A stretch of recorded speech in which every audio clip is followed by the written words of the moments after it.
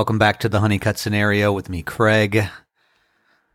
Haven't talked to you in a little while. There has been a lot going on in House Honeycutt here. We've had a death in the family. Trisha's father passed away, Tony Joseph Sr., and we're coming up on Halloween, so we're at the end of the life cycle of the year, and it always brings up things about mortality, aging, death, the temporal nature of this physical reality that we live in. It's one of my mostly favorite seasons. I just put a little caveat on that because of the loss that we're experiencing right now. And so we're going to talk about that stuff today. So before we get into all that, because this is going to be sort of a two-part series on the gift of death, or the gift in death, which in this society, it's like you can't really talk about that. People don't want to hear that because death is scary. It's final. It's final in this world, at least. And so before we get into that, of course, the weather update here. The Outer Banks has been rainy, and it's been more fall weather. It's been grounding, which is nice. Sunny a few days. So it's fall, right? So it's sometimes hot and sunny and sometimes windy and rainy and sometimes in between. And one of the things that I love about autumn down here are the shades of gray on the water. So that's an autumnal thing that I've gotten used to living near the water as opposed to surrounded by trees and mountains. Music. The band Everything today is Friday, here in a few minutes, 10 a.m., the public sale of tickets for the 930 Club, Emmett Swimming, and the band Everything, January 7th at the 930 Club in Washington, D.C. There's only like 100 tickets that are going to go on sale because we sold out almost completely on pre-sale alone. So tickets flew out of the gate. It's going to be a great night, January 7th, 2023. If you can't get tickets to the 930 Club, the band Everything is playing October 22nd at the Ram's Head on stage in Annapolis. There are still a few tickets left. Get them because it's probably going to sell out because it's not a huge venue. It's going to be great. We have a really good band going right now. The band is making new music. We're actually heading up this weekend to the Sound of Music studio in Richmond to work with Mr. John Morand. Morand is well known in independent music circles, which Richmond is a hub of great indie music. We've known John forever. He has produced Sparkle Horse. He's worked with Cracker. He's just done some really cool shit. And so a couple years ago, before the pandemic, we had talked about wanting to work with John Morand because part of getting back together as a band is to celebrate the things that are very, very meaningful to us. And we believe that great art comes from that authentic and meaningful place and just being brave to trust your intuition. So that's what we're going with. I'm excited to spend the day with Nate and Steve in the studio. There's some beautiful stuff happening there. I think that's it for the update with that stuff. So, also November 5th in Richmond at the Broadberry. So that's going to be a great show as well. So it brings us to our topic today. These podcasts are very personal. The gift in death. So December 2nd, 2016 was a Friday. And I got a call from my mom, and she said, "It's time. You need to come up." And I knew that my father, George Honeycutt, was going to be departing this earth in short order. In September, so 3 months prior, he had a fall. So I had gone to a conference called the Hatch Experience, which is creatives and change makers and out in Montana. And it was a really beautiful few days of immersion with very talented people trying to do cool stuff in the world. I came back and my daughter was turning 1, which is a big birthday, and it had been a long year. We hadn't been sleeping, and it was a tough first year with young Vera Bay.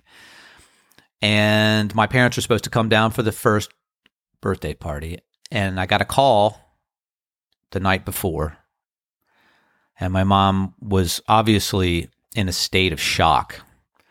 And she was like, we can't come down. Your dad's fallen. He has intracranial bleeding. He needs heart surgery. And she, it was a nonlinear story. So I was like getting the pieces, trying to put it together. And I was like, okay, this is not good. And my father was in the hospital for like a week before the surgery. And there's a lot of things that were sort of already stacked against him. And he had heart surgery, which didn't go well because the valve they put in didn't work. So they had to put another one in the same surgery. So he came out basically having 2 heart surgeries in one. And it was not good. And he spent the rest of his life in the hospital getting more and more sick. And at the end of the day, he had a long-standing infection that just eventually got a hold of him and ushered him off this planet. And it was a tough handful of months for my mom. And I'm sure some of you listening, you know this journey. It's not easy. And I got the call to drive up. And I was asking for guidance to not be afraid of death, to be brave in that moment in that hospital with my father. So a little bit about his journey. My father was born in East Tennessee in the mid-30s during the Great Depression. His family was poor. They had a farm down in Greenville, Tennessee, but then moved up to Bluff City. My grandfather was a millwright who worked on the Oak Ridge nuclear facility. He was gone a lot. My dad's first crib was a sock drawer. And he was kind of like the poor kid who moved to Bluff City. And my mom also lived in Bluff City. And my dad just liked to read. And I've spoken about this before, but he read enough that at some point, when he got out of high school in the 50s, he took an aptitude test for the Navy. Said, take this test, you can get a scholarship. So he got a scholarship, went to the Navy, got out, started to date my mom in Virginia because my mom's living in Richmond. And when he got out of the Navy, he needed a job in 1960 if he was going to get married and have a family. So he signed up for NASA, and NASA was hiring. So my father's trajectory is the trajectory of an incredible explosion of wealth and opportunity in this country for a lot of people who got off the small town after the war and got educated and had opportunity. And, a guy who grew up poor on a farm during the Depression is now working on satellites, putting things in outer space for this brand new agency. I've mentioned before, he worked on Terra and Aqua, these last 2 big projects that measure earth and water data. So he did a lot of environmental work. NASA is really at the forefront of monitoring so much stuff. There's so many incredible people working on projects for humanity in NASA. And ironically, at the Hatch Experience, I met some of those new people. And my dad had a great career in the aerospace industry with NASA at Goddard Space Flight Center, and put me through college, helped my brother. I think my brother got a scholarship, spent his whole career in the Navy, and retired and liked to chill and read, and just came towards his time in September of 2016 to begin the end of his journey here on the planet. And I would like to say I was reflecting about this as I was driving up to Annapolis on Friday, December the 2nd. But I was just thinking about life in general. And I was thinking about being brave with him. And I pulled into the Anne Arundel Hospital. It's near the Annapolis Mall, actually. And we went up to the critical care unit. That's where my father was. And I didn't know there was such thing as a CCR. And when I went into the waiting room to be admitted back to his room, where my mother already was and my brother was, I sat there and I saw a Christmas tree because it was the holiday season, December 2nd. And there were all of these cards with little hangers on them. So it was like a Christmas tree with little messages on it. And I went over and I looked at the messages, and all of the messages were messages of love and gratitude and thanks, and they were send-off cards. It was obviously that the CCR was a place of departure. It was like an airport lounge for the spiritual realm. And I knew it just kept the layers. I was like, this is his time. And I went back, and he was in a very serious medical room, hooked up to a breather, and he was not well. I mean, he looked not well. He looked like an astronaut, rocket man. And I sat down on his right side, and I held his hand. And he was so happy to see me. I could feel it. And I wasn't an easy son to have. And he didn't quite understand me until later in my life, when maybe I started to understand myself. But I held his hand, and I told him that I loved him and that everything was going to be okay. And I closed my eyes and I meditated. I don't know for how long. And as I meditated, I felt and saw the energy field that surrounds us as people, and surrounded my father and was in that room. It was like sacred geometry, the angelic hosts. And if anybody's ever taken mushrooms out there, it's like a mushroom trip. Psychedelic. Like, we're connected to the web of life. And I felt the web of life and its intelligence around my father, and I realized, like, my father's container is starting to break apart, and his spiritual energy is being accepted into the web of life, into the spiritual realms.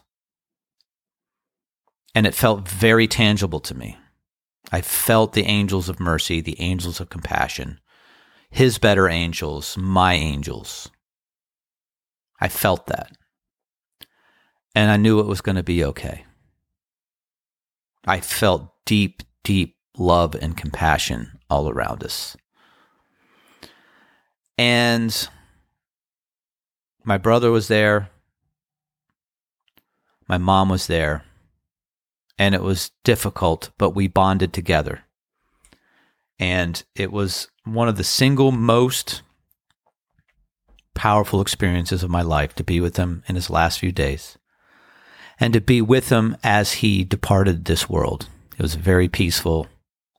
It's very quiet. And I think about that day often as one of the greatest gifts my father ever gave me. To be able to be there with him and my brother and my mom with open hearts and open eyes to the experience of departure. And my gratitude for what he has given me, the lessons that he has taught me, even if during this lifetime I didn't quite understand them when he was alive, and the real compassion for life and the experience that we get in transition is priceless to me. And as we come into this Halloween season, and as we are experiencing the loss of my father-in-law, and my wife is going through this, which I will talk about in the next podcast, I'm immensely grateful for this temporary life that I have with my daughter, my wife, and you, my friends. I have many who have been through some ups and downs with me, and the ability to play music, because music is an unbelievably powerful way of collaborating between this realm and the other realm, and that we can all play in that vibrational ocean and river together. And more on the music component in the next podcast. So, thank you, George Honeycutt.